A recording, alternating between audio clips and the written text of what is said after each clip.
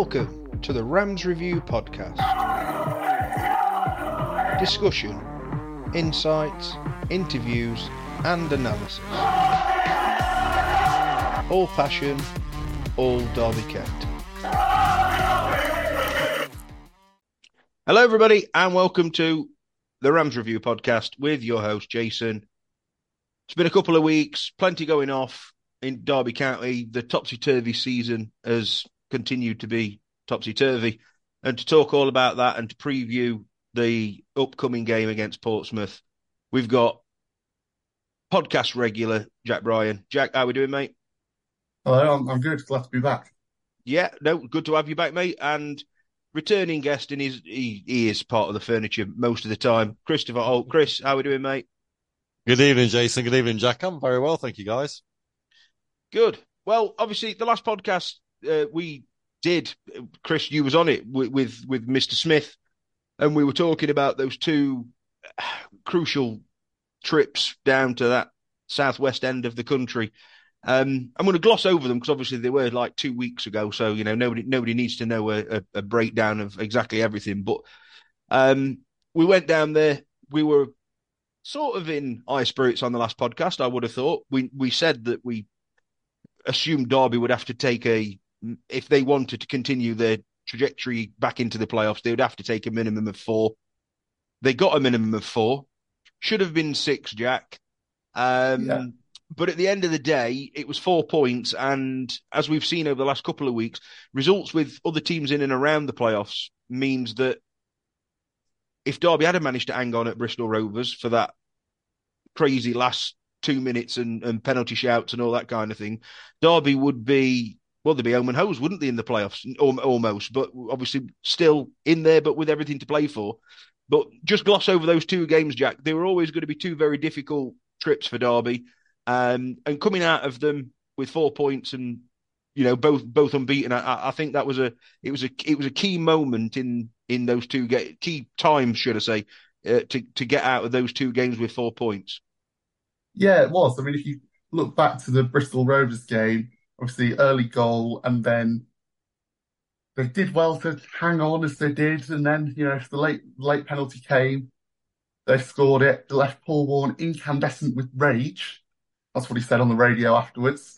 It was the first time in his career that he'd really felt cheated. But then they bounced back, went to Exeter, and it was a poor first half, but second half they came out the blocks. David McGoldrick did what David McGoldrick does, which is score great goals. And, you know, that's been key, you know, to get 4 points there. We're now, what, 5 unbeaten? Yeah, I can count. And going into this weekend, Derby, after the Burton game, Derby are 2 points inside the playoffs. As you say, if they'd won at Bristol Rovers, it would be match Peterborough's result this weekend and be home and dry. As it stands, unless Derby better Peterborough's result, so, you know, Derby win and Peterborough draw or lose, then it's going to go down to the final day. But, you know, it's a decent position to be in considering where we were a couple of weeks back. Yeah, no, I would agree. Chris, I know we spoke, as I say, on the last podcast, we spoke about it was, you know, it was almost stand up and be counted time. If Derby didn't go down there and get those 2 results, then, you know, obviously they were staring down the barrel of another season in League One, which we know still could happen, but we live to fight another day. The 2 games for me, I mean, strange old games. I mean, the Bristol Rovers one, I thought we started really well. Obviously got in front, and then we were absolutely awful for 70 minutes. They absolutely battered us. And so, to be fair, coming out of that, it would have been daylight robbery if we'd have won that game. There's no doubt about it.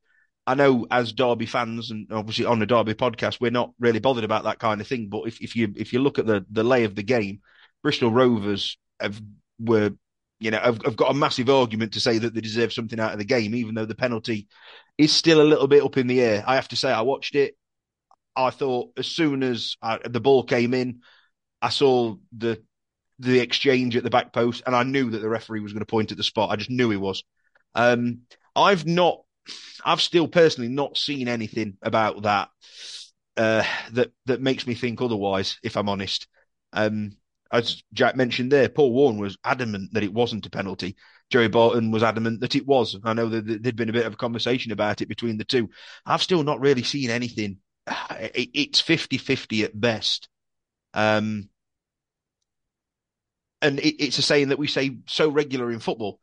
You do something like that, you give the referee to make a decision. And we've had a few this season. I know we're going to go on to it a little bit later on with the contentious penalty potentially that we got against Burton on Saturday. Some of them you get, some of them you don't. I think it wrangles more that it was in the 94th minute, and obviously it was a game that we really, really, really wanted to win. And I think when we look at it, I know it doesn't matter, but performances don't matter really at this point in the season. I suppose it's all about the points in Derby's predicament.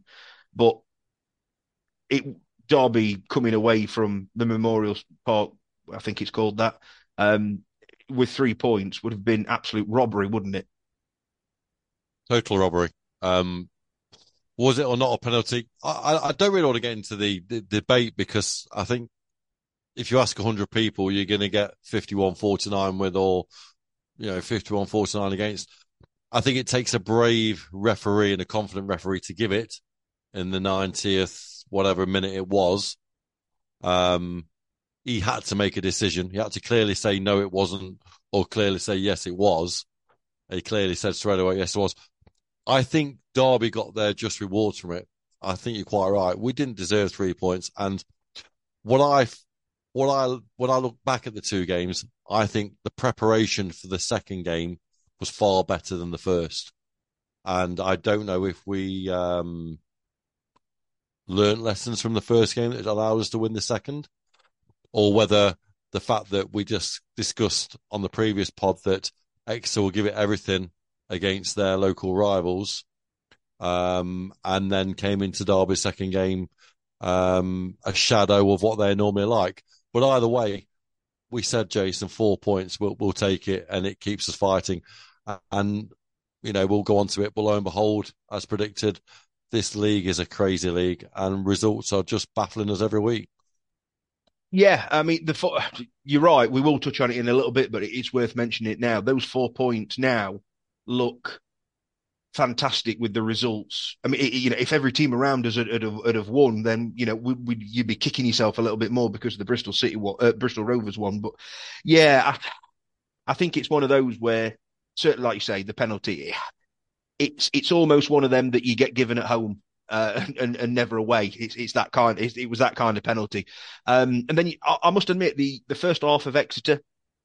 I missed the first half. I'd worked late and I was getting some food, and I managed to get back and get logged onto Rams TV for the second half. And obviously, as a season ticket holder, I'm in WhatsApp groups and things like that with the lads who I go to football with, and they were all saying, what the F is going on in this first half. Apparently, Derby were awful, but obviously I didn't see it. All I saw was the second half. And that was a second half performance for me personally, for an away performance, that Derby deserved the 3 points based on that 45 that I saw. Derby deserved it. Jack, obviously, again, Derby like to make things hard. We get ourselves that first goal, which we've done in a few games recently. We don't seem to have a trouble really scoring at the minute.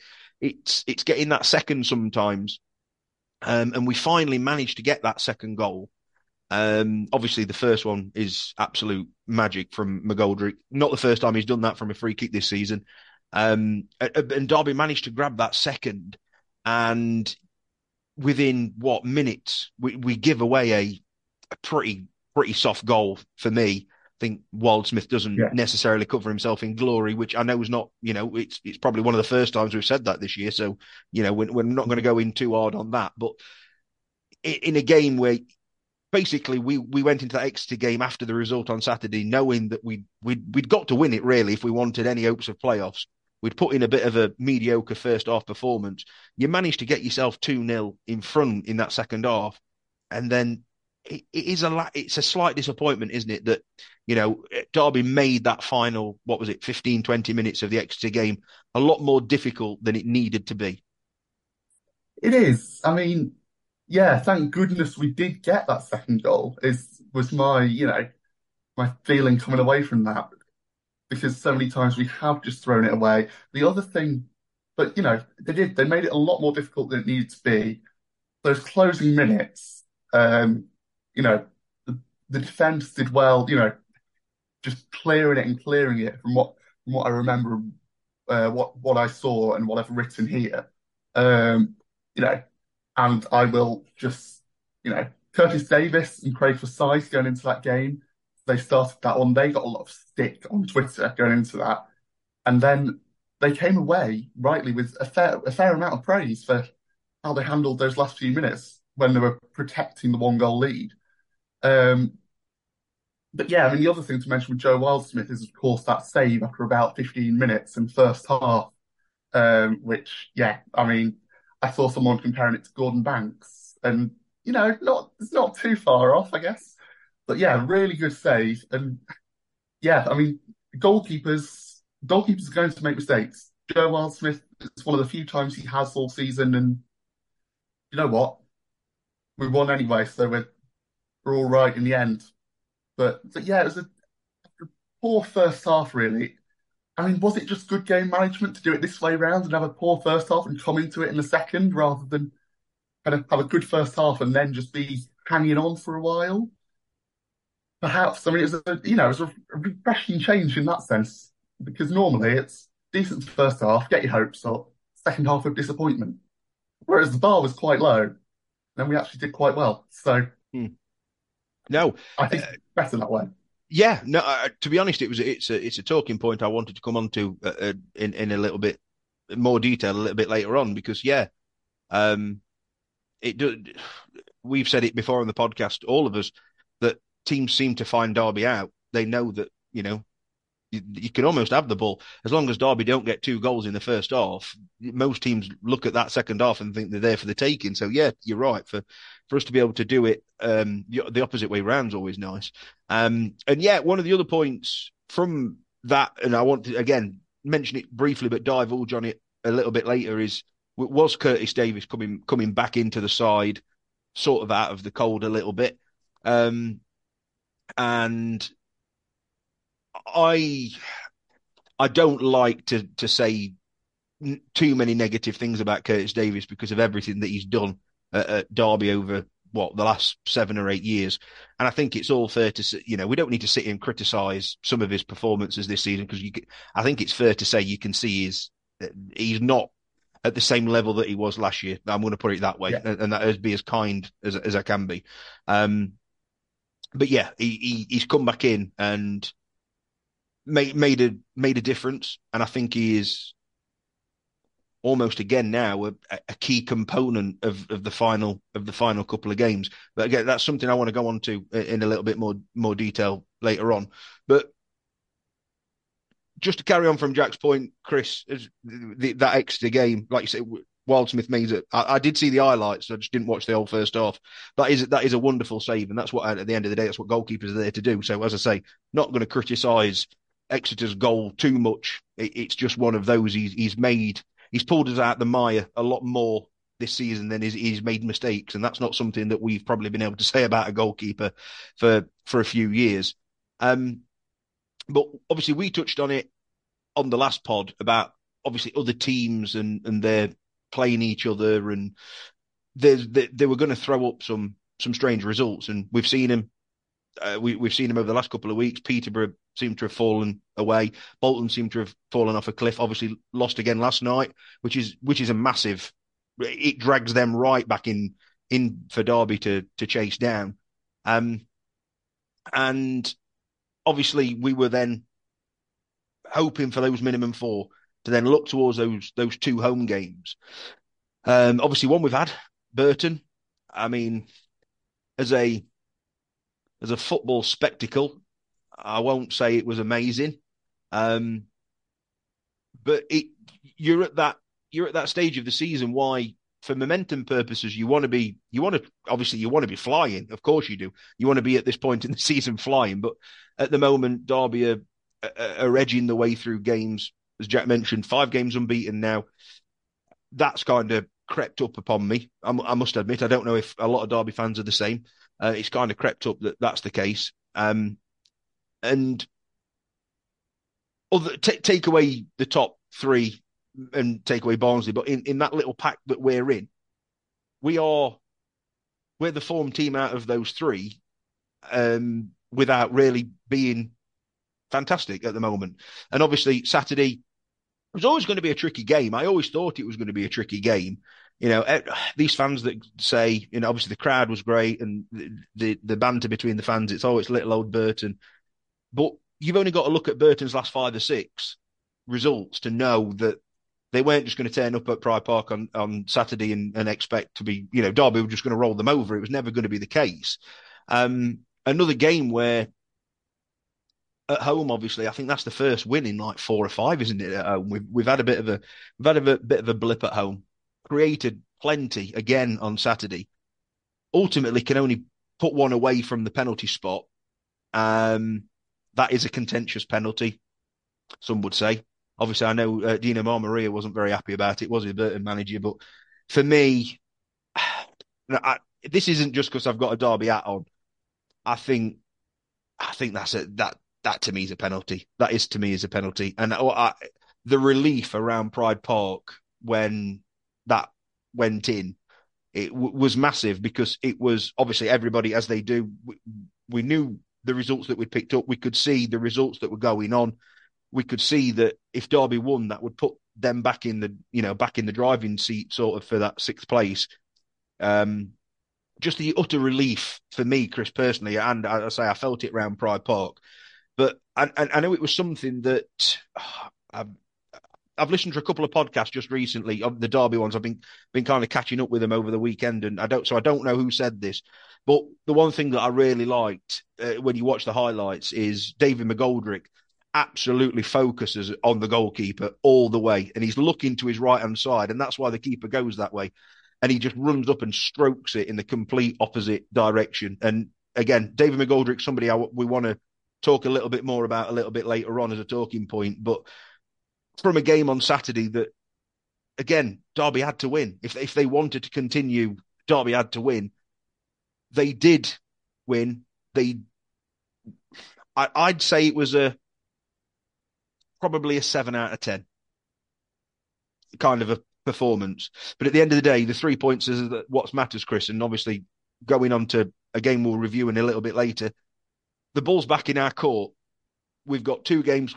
We've probably got to win one out of the 2, you would presume, and no better chance than obviously on Saturday and try and get it done and dusted before that trip to Hillsborough, because they're, as we've seen over the last couple of weeks, they're struggling as well. And we mentioned it on the last pod. I don't want to have to go to Hillsborough and get something out of that game, because I think that's going to make things a hell of a lot more difficult. But I say there's a few bits to pick up on there, Chris, but Burton in general, it was just job done, wasn't it? I think that's the best way to describe it. Doesn't matter how it happened. Derby needed to win that game. It was job done, and you move on to the next one. I said to Ed Dawes last night, I had the pleasure of going into the studio and doing a show with him, and I said that the one team that I would love Peterborough to play this Saturday is Burton. Because if you look at their last 6 results, they've beat Barnsley. They nearly got away with a win at Charlton and played Charlton off the park. They beat Sheffield Wednesday. They drew with Bolton. They gave us a hell of a game. And I thought that the shot that hit the post from Carriol was a big shot in the arm for Derby, as the save was that Joe Wildsmith did at Exeter. Funny enough, around the same time in the first half. And obviously they secured their own safety last night by doing a fantastic result away at Lincoln. So got to say, for all the Burton fans that listen, congratulations, you've got a fantastic team there. And they play Plymouth this Saturday, so I think they may have a say in where the title goes. But digressing, back onto Derby. Look, I think one thing it showed more than anything, Ajax is right, our form is back, and we spoke about Wickham and Portsmouth still being in the mix a week or so ago. They're no longer in the mix. They're both out of it. So Peterborough are hanging in there by the skin of their teeth with some erratic results, and Bolton are self-imploding. what Derby did on Saturday is they gave a performance which we will need, touch wood, if we get there in the playoffs away, and that is a 1-0 gritty performance, because that's the first time I've seen this season, in my opinion, Derby County actually work to a win. Not play for a win, but actually work their socks off for a win. And that made me very happy. The fact that we came out of that result deserving the win because of the effort that we put into the game. Teams are always going to get chances against Derby. It's the way we play. We know that. If we get caught on the counter-attack, we're always in danger of conceding. But I just thought from the back straight through to the front, their work-like ethic was for all to see. And it gave me a lot of confidence, guys, going into these last two games. That do you know what, Jason? Do you know what, Jack? I'll take 5 more of those performances all day long. I'll take 5 1-0 gritty, 45% possession performances all day long. Oh God, yeah, no, absolutely. But yeah, no, you were right. Good, dig into the Burton game in a little bit more detail. Obviously, I was behind the south stand for that chance from Burton, and until you actually watch the replay, you don't realise how much of a chance it was. Curtis Davis sort of waves a leg at it, which is, you do expect a little bit better from him, but that is an absolute cutting edge chance, and yeah, absolutely would after what was it, 10, 15 minutes. Absolute 15, turns, yeah, turns the game on its head, doesn't it? And like you say, Chris, I think you're right. From that on, Derby knocked on the door. There was chances. It didn't, for me personally, didn't look like McGoldrick had quite got his shooting boots on Saturday. But obviously, as I say, as the absolute steel and metal to put that penalty away in the way that he did, which is, a huge moment and could be a huge moment in Derby's season. It's like 26 now, is it, for the season or whatever it may well be. So, great that he managed to stroke that away. But I thought the point you make, Chris, like I say, the hard working, there was a few members of that Derby squad that I thought had pretty solid games on Saturday and worked hard. Horahan worked hard. I thought Mendes Lang worked particularly hard. There's a couple of players that weren't in the 11 on Saturday that have been regular members. Corey Smith was one of them who wasn't involved. Thought, obviously Max Bird to win the penalty at the end of the day. If he isn't alert to that, you don't get that penalty. So you've got to give for that. I thought Sibley worked hard down the left, and just the hard working performance. And we all want Derby to play magnificent football, winning 3-4-0 every week. But it doesn't matter what division you're at, and it doesn't matter who you are and what division you're at. Probably unless you're Man City, really. You don't play that type of football. You just don't. It's not the way. It's just not the way that it goes. And as you say, Chris, I think that's kudos in a way to the way that Burton played. Thought their goalkeeper made 3, 4, 5 maybe smart saves. I wouldn't call any of them world class, but I'd say they were smart saves. I know McGoldrick had one in the second half. That was it. I thought as soon as it left his boot, it was one of them that you thought he scored so many times this year, it was going to creep into that bottom corner, and the keeper manages to keep it out. And I think for me, and Jack, I want your opinion on this. Sat in that staff stand in the 68th minute or whatever it was, the penalty, the willingness from the fans was there to try and get Derby over the line. But that penalty comes at such a good a penalty anytime's a good time, but it comes at such a good time because frustration at some point in that game would have started to creep in with the magnitude of the game. Derby looked like, they'd got a lot of uff and puff about them, but didn't look like they were going to blow the door down. And in the end, the penalties, what brings the 3 points home. It was, we go back to the Milton Keynes one, where for that, obviously after they scored for that final 15 minutes, we absolutely battered the back, on the door, but we couldn't get the ball over the line. Yeah. it felt that way to me on Saturday, that was the way that the game was going. So the penalty in the time that it came was absolutely great, and I'm so glad we were 1-0 up when Tom Barkhausen got through. And what a ball by Corey Smith, by the way, probably one of the passes of the season. And for Barkhausen to be bearing down on goal and then miss it, I mean, I'm glad it wasn't 0-0 at that point.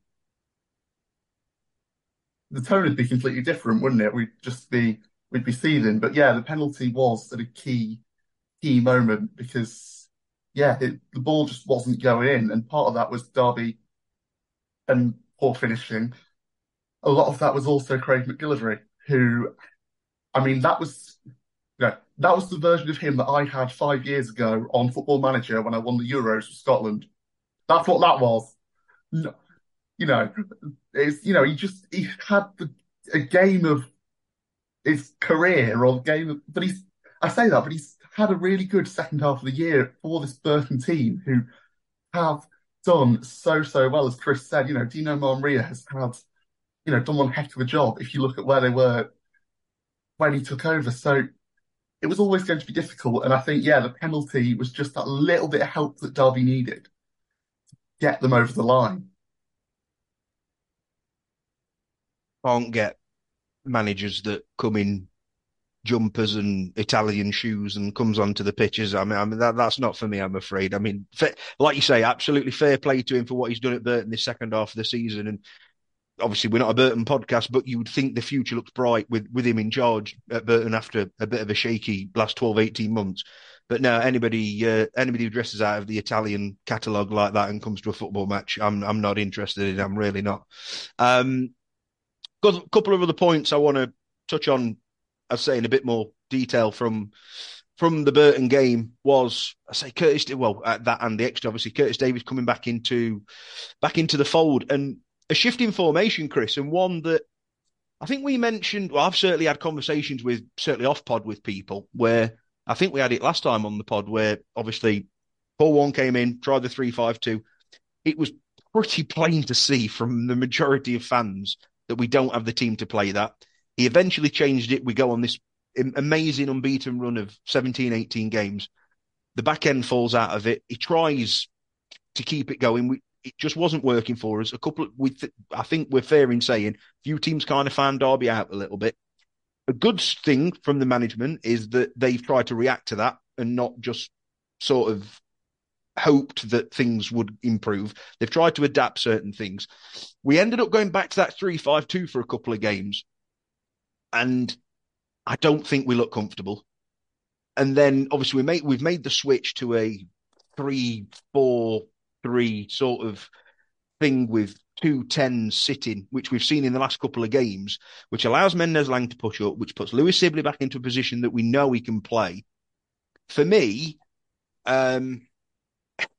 it's almost crazy to talk about a change in a shift in formation and a shift in style 3-4 games ago in the end of the season when you're chasing the playoffs.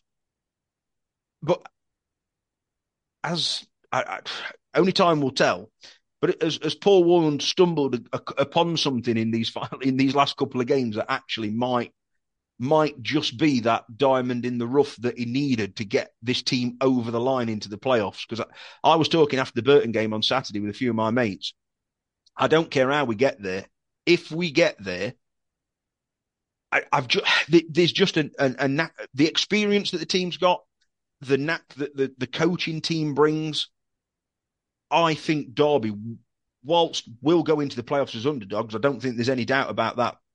I don't want to be silly here and say something on the podcast that's going to come back and bite me, but I've just got a feeling that Derby have probably the better equipped out of them all in the playoffs to actually achieve something. And I don't know if that's just because obviously I've got the Derby County fan head on and I'm talking with my heart rather than my head. There's just something about it that makes me think if we can just get there, we've got all the tools that we need. And on a 3-game shootout, which technically what it'll be, Derby are probably the best equipped to do that. Well, on your last point there, I think of all the teams that come third and fourth, they'd rather play Bolton than Derby. in my personal opinion, with what he said, the experience. With my coach's hat on, I think what he's done is he's nullified teams playing wide against us. I think Jason Knight this last month or so has looked a little bit lost. I think he sort of has been, they say he's versatile, but he's only versatile to a point. And I actually like what he's actually done, because what he does, he plays two formations. He plays a formation going forward, which is a 3-4-2-1, which you quite rightly said. But when we are counter-attacked, he basically goes to a 5-4-1, because if you notice, Mendes, Lang and Sibley drop in and work damn hard, and Knight goes back in with Roberts. Who, by the way, I just think Hayden Roberts looks a very good footballer now. He's hit form at the right time, and he looks very, very comfortable. I think Cashin has got his mojo back. I think that's a big thing.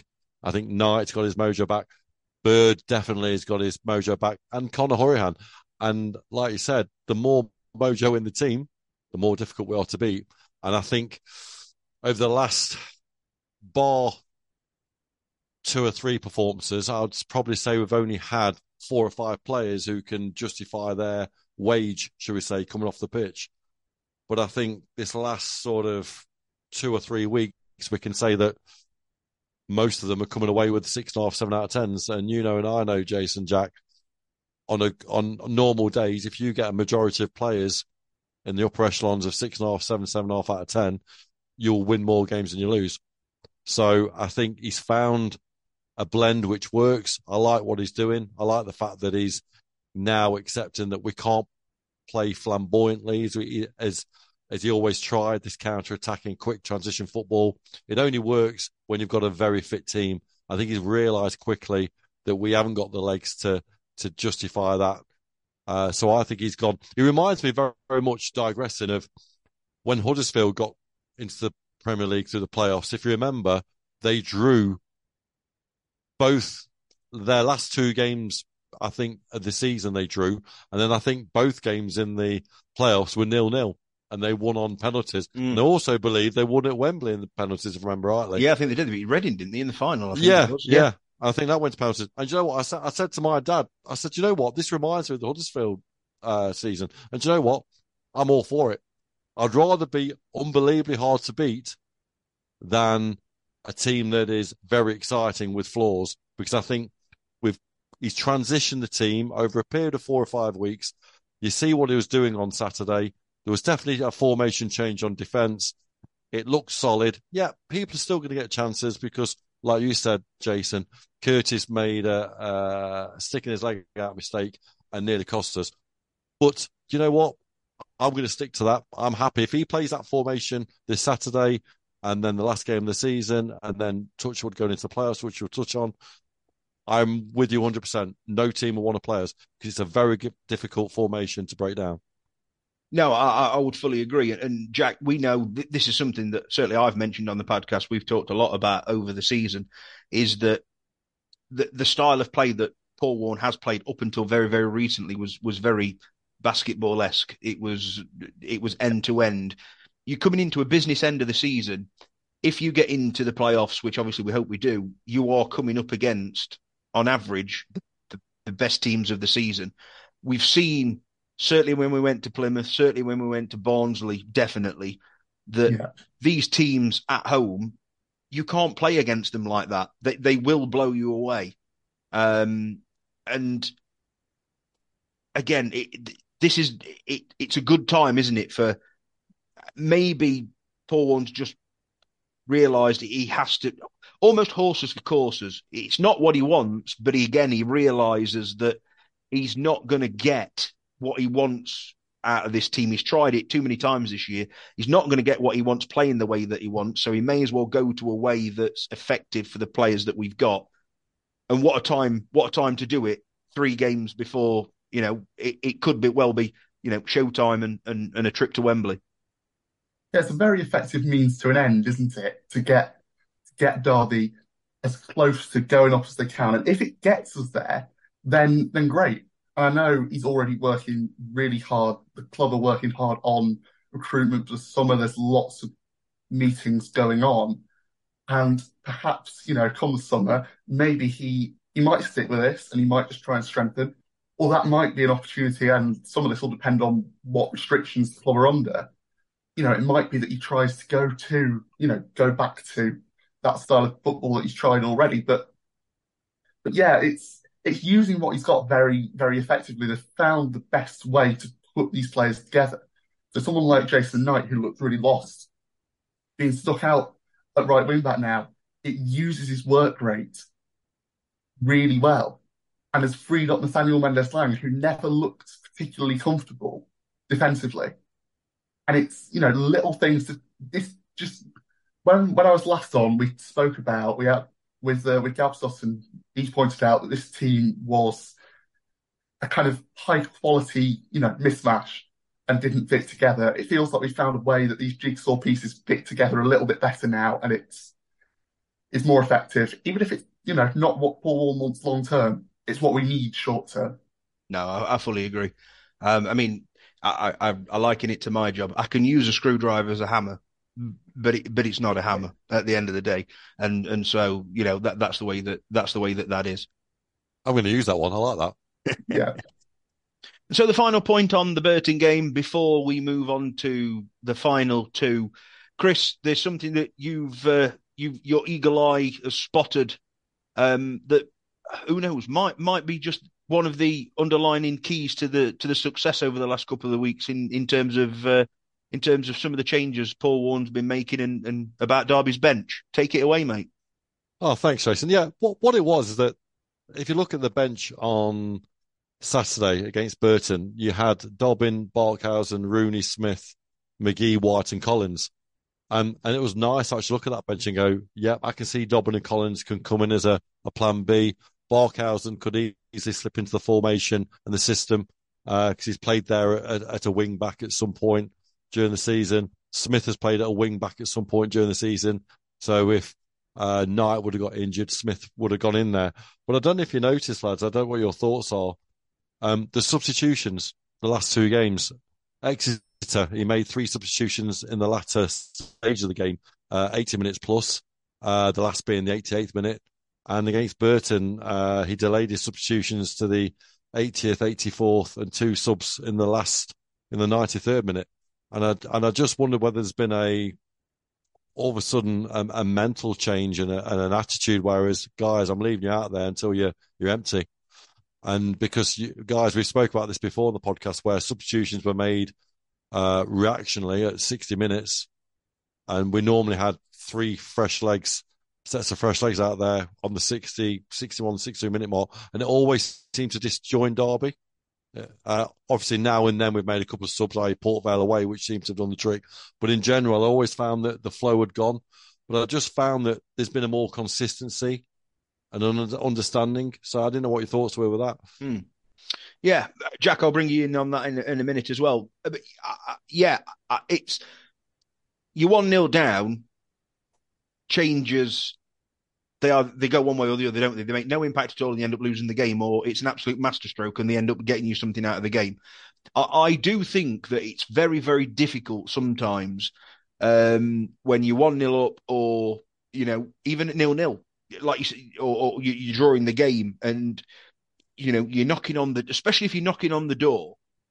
And managers make them choices. And Paul Warne, you're quite right, Chris. Paul Warne has definitely been one of those managers this year that goes, we need that extra 5% while we're on top.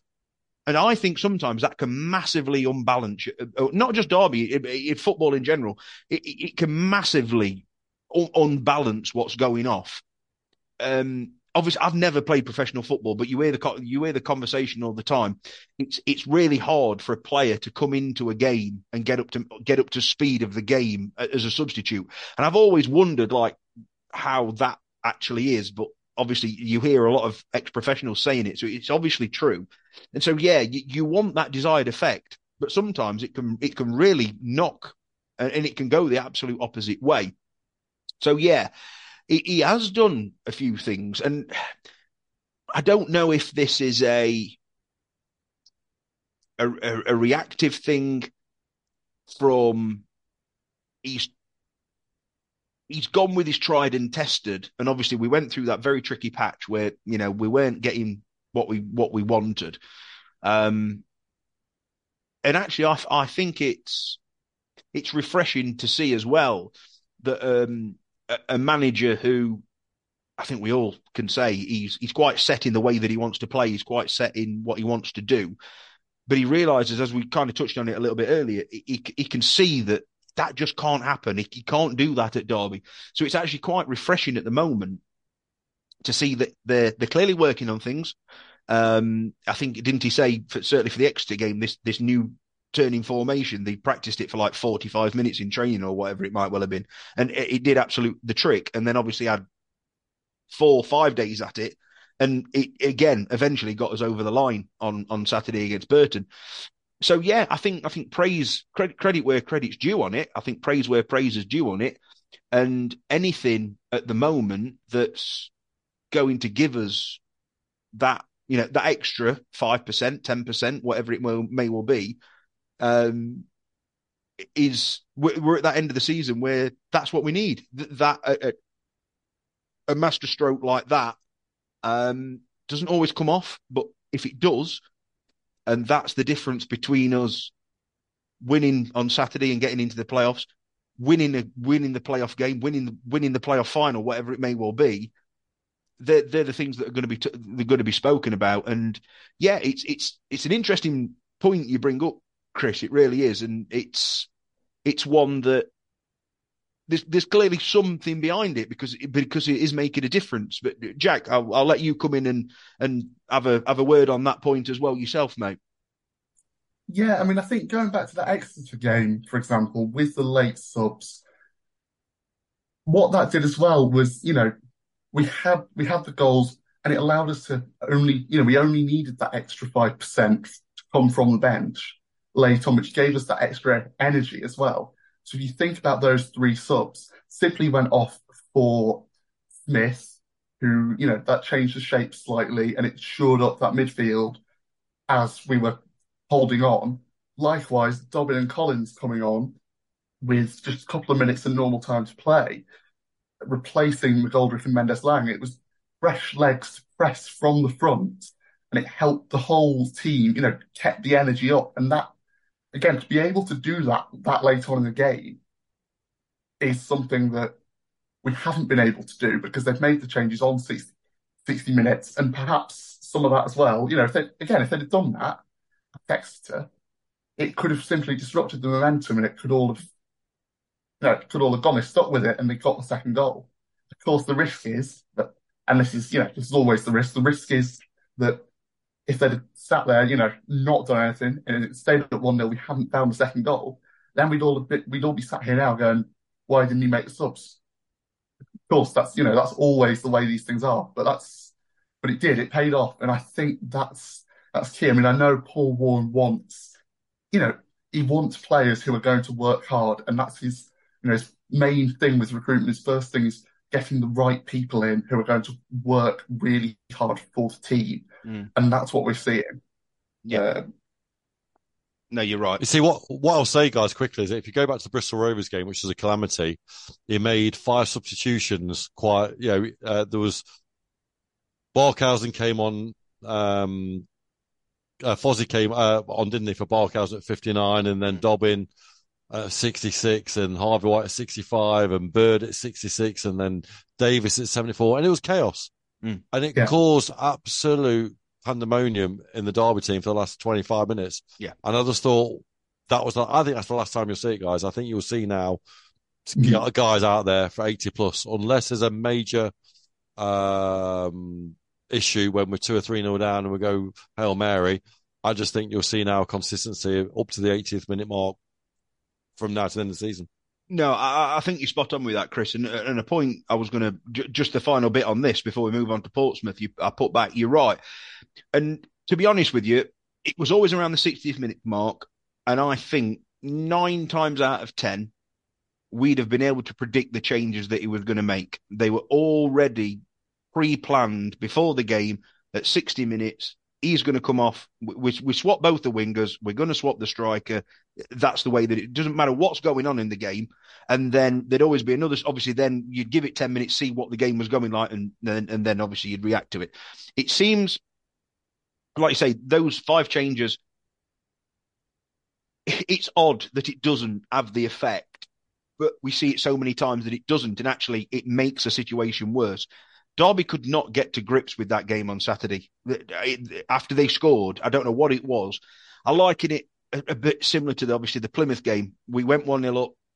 They made the change in the second half, and Derby couldn't cope with it. And it was, again, playing for a lot to see, I think, from a fan's perspective. Why aren't things changing?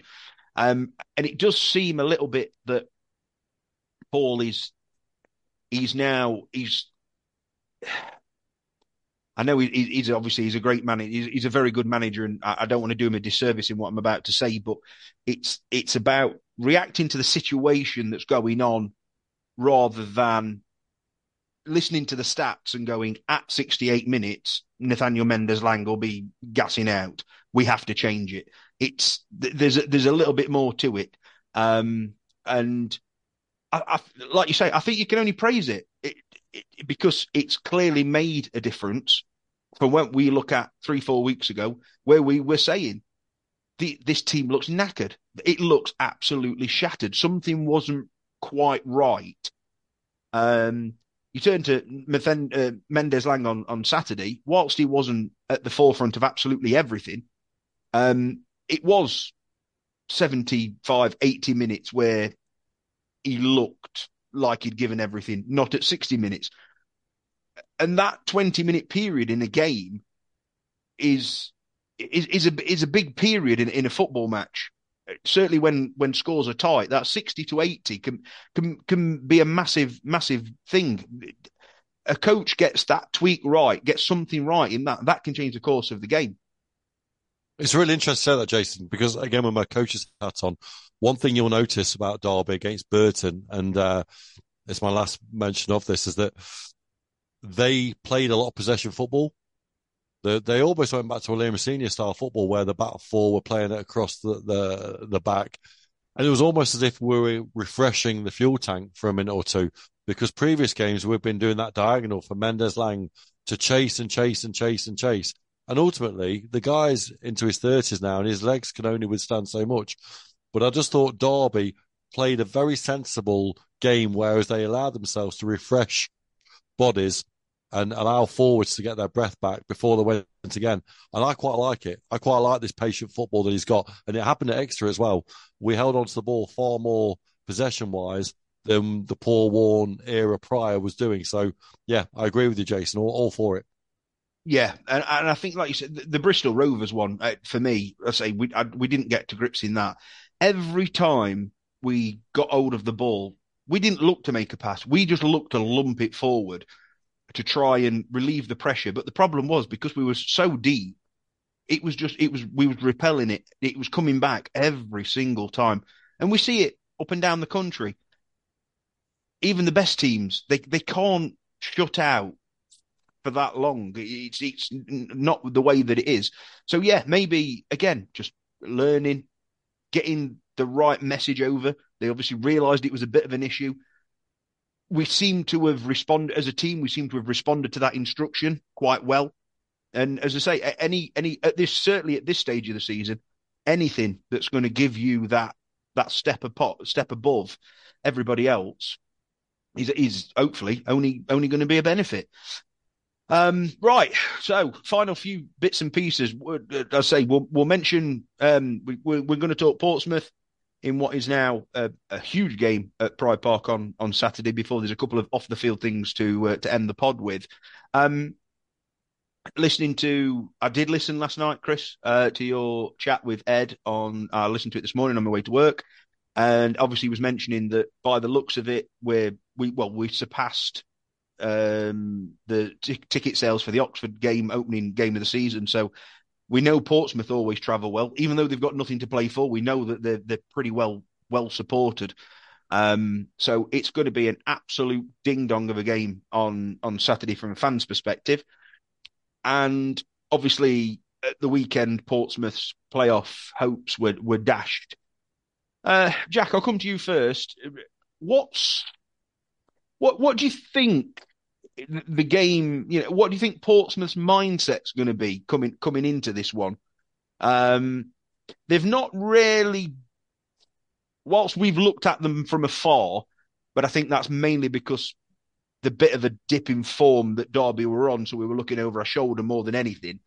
What are you expecting from Portsmouth on Saturday? And do we think this is a game that obviously Derby are hopefully going to go into it full of confidence, but is this one that we need to be still weary of, or do we think that maybe this has that they are the typical phrase, they're going to be on the beach, and as long as Derby apply themselves on Saturday, then they should comfortably come away with 3 points, which is obviously exactly what we want. Yeah, I mean, I think we'd be silly to go into it banking on them being on the beach and ignoring any sort of threat. I mean, you look at their form, they've not lost since the 11th of March when they lost at home to Sheffield Wednesday. In that time, to be fair, they've had, almost all of the teams they've played have been bottom half teams. But yeah, they're a solid side. If we go back a month or two, well, month, 6 weeks, we were looking at this. I remember speaking to Corey about this. We were sat looking at the fixtures, and as we were having a bit of a slump and they were kind of in the conversation, playoffs just about, as we were looking over our shoulders, we were looking at this going, if things go badly, this could be a key game. We're in a fortunate position where it's not. Obviously, it's going to be a massive crowd, and that can play a part. That can help to get us over the line, but obviously, it can also be a risk with the occasion getting into players' heads. So in that sense, if there's any risk of that, then that's where the experienced heads come in again. But I think if we play as we have done the last few games, I think we'll be all right. But yeah, don't count them out because they're a decent side, and they're any team is going to want to finish as high as possible at this point in the season. Yeah, no, I can get where you're coming from, and I think they had a change in manager, didn't they, around the turn of the year, and then since then they've been, I think they have been probably one of the form sides. They are, yeah. I remember, Chris, weeks and weeks ago, in fact, even at the start of the season, to be honest with you, I know we probably were hoping that Derby would do what they've done this season rather than expect it. But you looked at that final three, Burton at home, which is a big game because Derby's record against Burton more than anything. I'm not leaning on the side of it being I know it is a local derby, but I don't look at it as it in that way. But it's more of over the last few years, Burton have had Derby's number on several occasions, so it was always going to be one of those tricky ones. And then a final two of Portsmouth, a top-end side in League One over the last few years, and Sheffield Wednesday, who you fully expected to be in and around the mix as well. It has boiled down to that. We've got past Burton, Portsmouth next. Say their season is now over, but I still think from a side that they're obviously going to look at the second half of the season they've had and see that as a productive season, obviously go into the summer and hopefully build and mount another challenge next year, which they've done over the last few years. They're still going to want to come and upset the apple cart, aren't they? If it was a Forest, no disrespect, but maybe even a Bristol Rovers at home or something like that, it'd be a completely different fixture for me. I think a known big hitter in League One, as they've been over the years, they've got the opportunity to upset the apple cart, and because it's the name Derby County, they'd be quite happy to come and spoil Derby's day, wouldn't they? And at the end of the day, we know we've got two bites of the cherry at it. Don't want to have to go to Hillsborough. By the looks of things, it could well be a dress rehearsal for the playoffs. But we could only take care of our own business, of course. But how nice would it be on Saturday at 5 o'clock on Saturday? We know we're in the playoffs. We can treat that game at Hillsborough as a bit of a warm up, if you will, or try something out or whatever we may well do. But we've got to be wary of Portsmouth. We've we've had teams, we've had lesser teams in all respect. We've had lesser teams come to Pride Park over the last few months. Derby may well not have given them the respect that they deserved, and they've blown us away. Fleetwood comes to mind as being a perfect example of that. Yeah, I think one thing I'll take from the Portsmouth game and their form is they've only scored 5 goals in the last 6 games. And like Jack said, if you actually look at the teams that they played against, you can look at it thinking, I think they got a draw with Forest Green I think that was 1-1 back in March, and they've had some not exactly eventful games since. I don't think they'll come necessarily on the beach, although I did say yesterday I'd like to think that they will be on the beach. I think Portsmouth we're looking at next season now.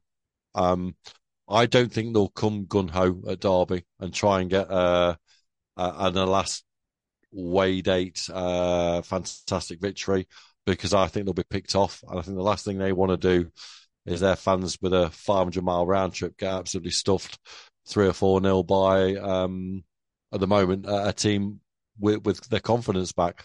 I think I'll take the same performance, guys, as I got on Burton. As I told you, you know, I'm quite happy to see the same formation. I'm quite happy to see the same defensive setup, and I'm quite happy to see a gritty, determined performance to get us a 1-0. Going back to the point about will it go to the last game of the season, I just think that there'll be.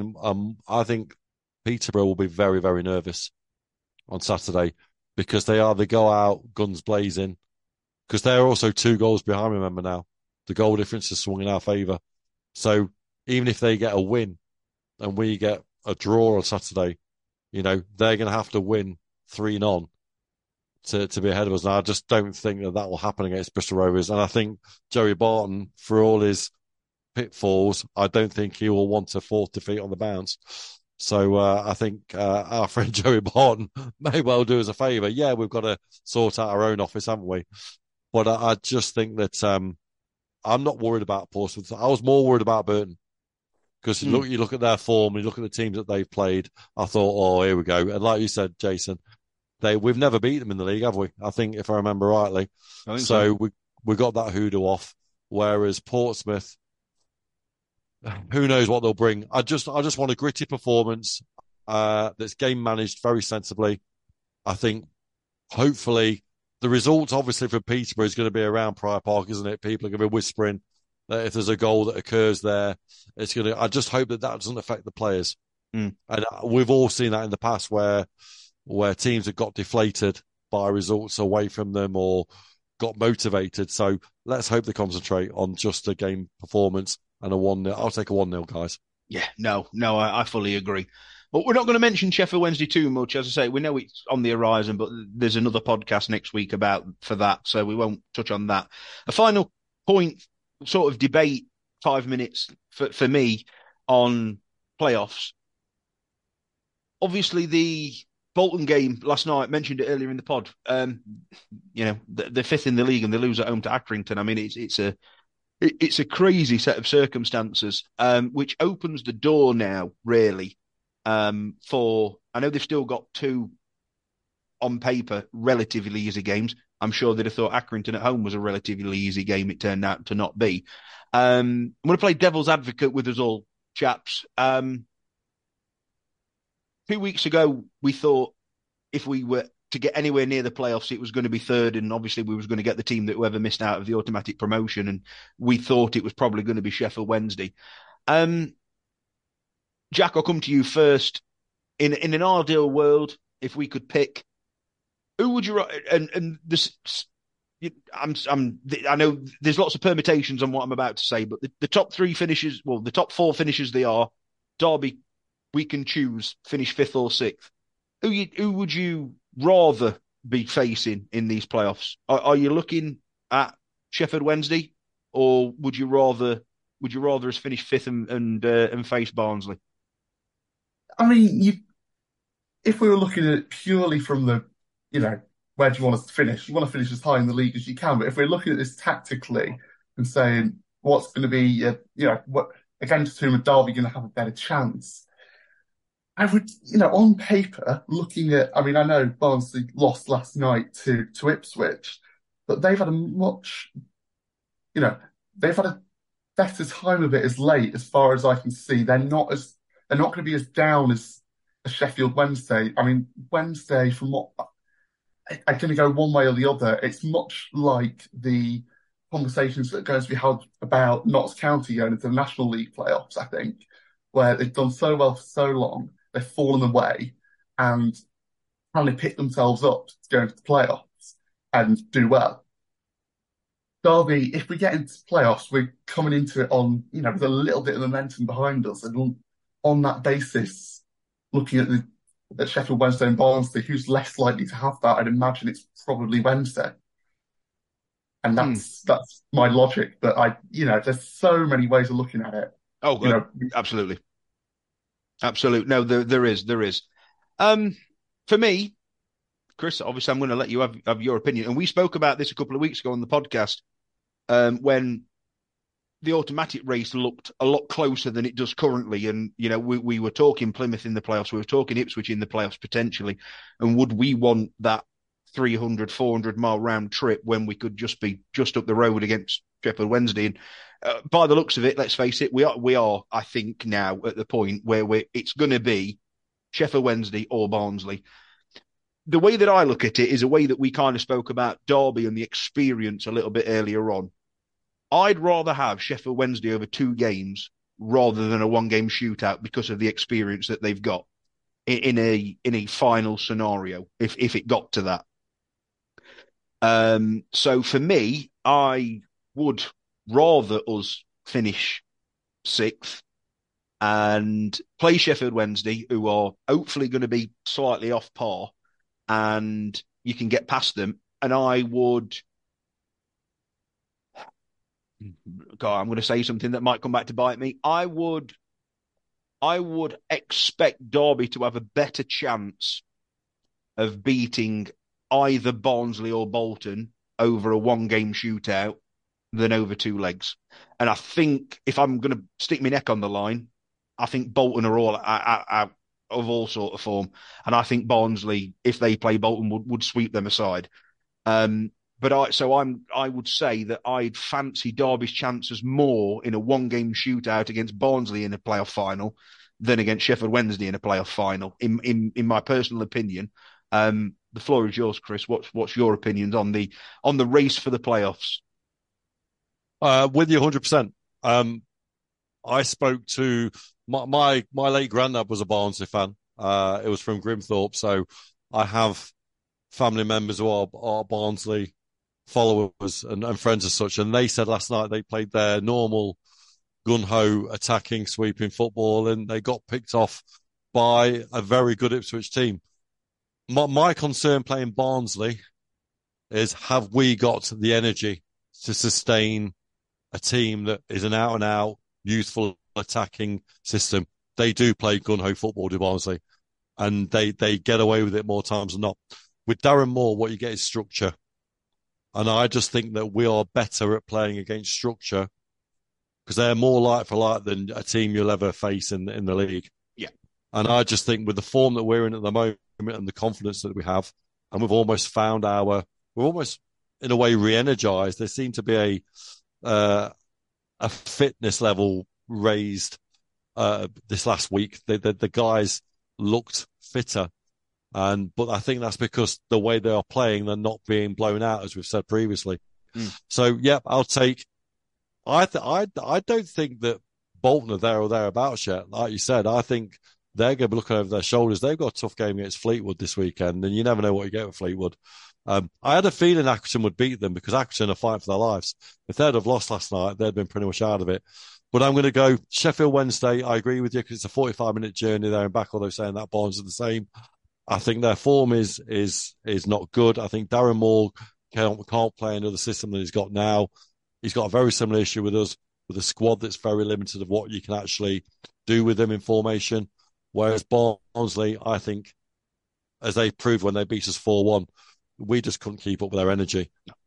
Yeah. Different, though, when you go to Wembley, because the pitch is renowned to be slower, as we saw against our last visit there against Villa. It's a very slow pitch at Wembley. It's a bigger pitch, and I think Barnsley would not get away with it. So I agree with you. I'd go for Barnsley in the final on a shootout all day long. Yeah, no, I would. And the final quick point on it before we move on to matters off the field for the final five of the pod. Obviously, it's been confirmed now, the dates. We're used to having Saturday, Tuesday, Friday, Tuesday, Friday, Wednesday, or whatever it is. Both League One playoff semi-finals this year, Chris, one's on a Friday night. Currently, if we finish sixth, the home game will be on a Friday night. If we finish fifth, the home game's on the Saturday. And then you've got a full week before the away leg.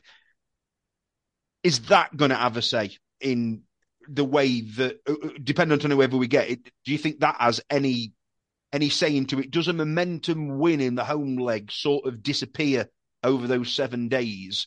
And again, a 2-leg against Barnsley, because there's a week's difference, does that favour, or would you prefer it where in previous years we've had only a 3-4 game break and then you're back at it again? Especially if it is Sheffield Wednesday, of course, we play them the last game of the season and then we play them 3 times in 3 weeks. Do you think the way that they've set them out for League One this year makes any difference? My only concern I have, guys, is David McGoldrick is the only name you've got on the score sheet, I believe, in the last 7 goals. 6 or 7, scored? I think it is, yeah. James Collins' penalty at Forest Green was the last other goal scorer, wasn't it? So Darren Moore is very astute, and I think he'll go to nullify McGoldrick. I'm not too worried about the time. It certainly helps our aging legs. Absolutely. Gives us an extra week to energise them. But Sheffield Wednesday's team is an aging squad. They've got Bannon, Gregory. They're all, just to name 2, they're in the 30s. I just think they'll go to nullify McGoldrick, and we need to find a plan B. We need to find someone. We need to get Collins, who's been on the bench recently, the confidence to score a goal. We need Jason Knight to finish obvious chances. So we do need someone to step up, and that's my only concern. Are Sheffield Wednesday looking at us already themselves and thinking, right, do we double up on McGoldrick? And if we take him out of the game, are Derby done? So that's my only concern. Jack, do you think, let's put it that as it stands, we'd face Sheffield Wednesday. How much does that final league game, if neither team have got anything to play for on the final game, how much of that final game has an impact on that playoffs? Is it we play the under-13s and say, because at the end of the day, the under-18s and under-21s aren't much better at the moment, are they? So, what would we do if that is the scenario come 5 o'clock on Saturday after Portsmouth? We know the destiny of everything.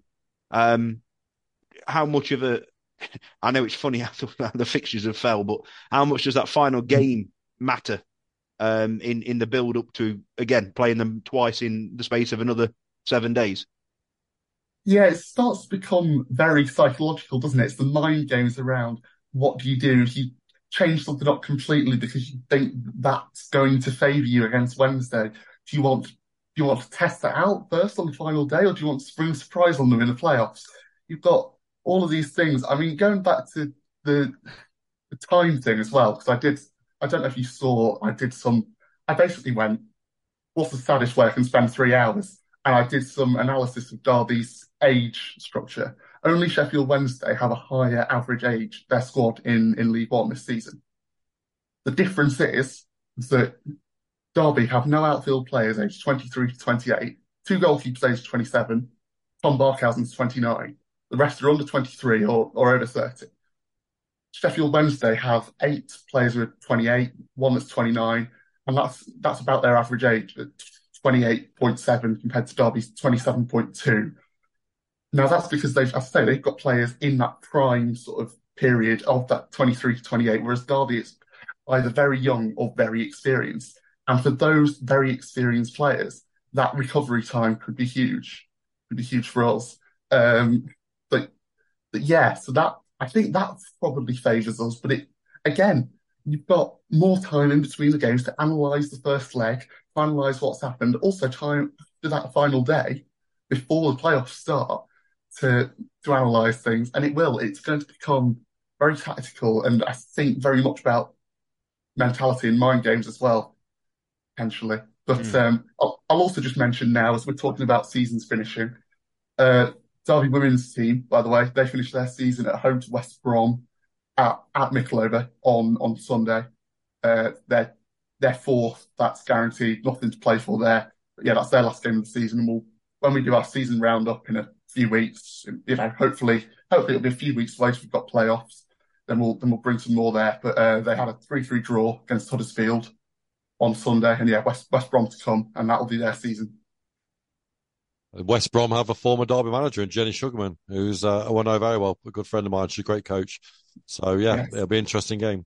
But you're right, Jason. You're right, Jason, about I forgot about that. If we go into the final game with nothing to play for, do both teams play their under-13s? That's a really good point. And will the league be looking at that closely? Yeah. Yeah, it is. It's an interesting one. But I'd love to know when that last happened. Jack, there's your own work for this week, if it's ever happened before. And I think we've seen it in playoffs before when it's already been wrapped up. I vaguely remember one clear as day a few years ago. We played Preston the final game of the season at Pride Park. I think we beat them 3-1. Went into the playoffs and we got absolutely tonked because it's not the same intensity. It's not the same energy level. It's not. And I'm not saying we want an absolute, I'm not saying we want to throw it away on Saturday and have to go and have an absolute grueler at Hillsborough to make the playoffs. But, I'm just throwing that out there. But that's for another conversation. That's for next week. Final 2 minutes of the podcast. I just want to finally mention, obviously, I know it was announced last night. They had the awards dinner. As a podcast, we've announced our players of the season. Absolute stonewaller, I think, in all fairness. There was a couple of people that came close, but from our podcast, and I know Derby County has won it as well, it has to be David McGoldrick. I don't think there was too many others. Joe Waldsmith, I think, probably pushed it close, and I think really up till January, Mendes Lang was massively in a shout, but in all fairness, since January, he has been a little bit hit and miss. So congratulations to Didsy for getting the Rams Review Player of the Year for the first team. Young Player of the Year, we had to go with Erin Cashin. He's been pretty solid all season. There was a bit of a lull, but he has been more reliable than not. And somebody you mentioned earlier, Chris, I put this to Corey and about Hayden Roberts. I think he's really has come on, and if we have a chance to sign him in the summer, get him. Absolutely get him. I think he could play that wing back role really well in a Paul Warne side. And obviously also the women, Amy Sims, friend of the podcast, has been absolutely electric for the Derby women this season. From what was a defensive player last season to going up front and breaking, scoring all sorts of goals. Absolute congratulations to Amy as well. There are picks for players of the season. From the Rams Review podcast. We are vastly running out, so I'm going to say bye to everybody. I'm sorry you can't all jump in on that. We got carried away with playoff chat. We were going to have a little bit more about that. But my thanks go out to Chris. Chris, absolute thank you for lending your time again from the Rams Writer podcast. Chris Holt, thank you very much, mate. Always a pleasure, Jason. Thank you very much. All the best, Jack, as well. Jack, as always, thank you very much for joining me, mate. No, thank you. That's been good. We'll, hopefully have more than one to go. Hopefully some playoffs as well. Oh, fingers crossed. Not had a playoff run since we've been doing the podcast, so I'm looking forward to that. Absolutely. Next pod could be a huge one. We could be talking about all sorts. We'll wait and see. Destiny's in our hands, and that's what's important. From everybody here at Rams Review HQ, thanks for listening, and up the Rams.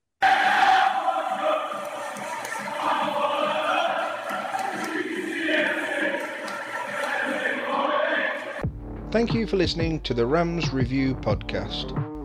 Don't forget to like and subscribe to the podcast. And if you'd like to get in touch, we're on Twitter at RamsReview1, on Facebook, Rams Review Podcast. Drop us an email, ramsreview@hotmail.com. And until next time, up the Rams.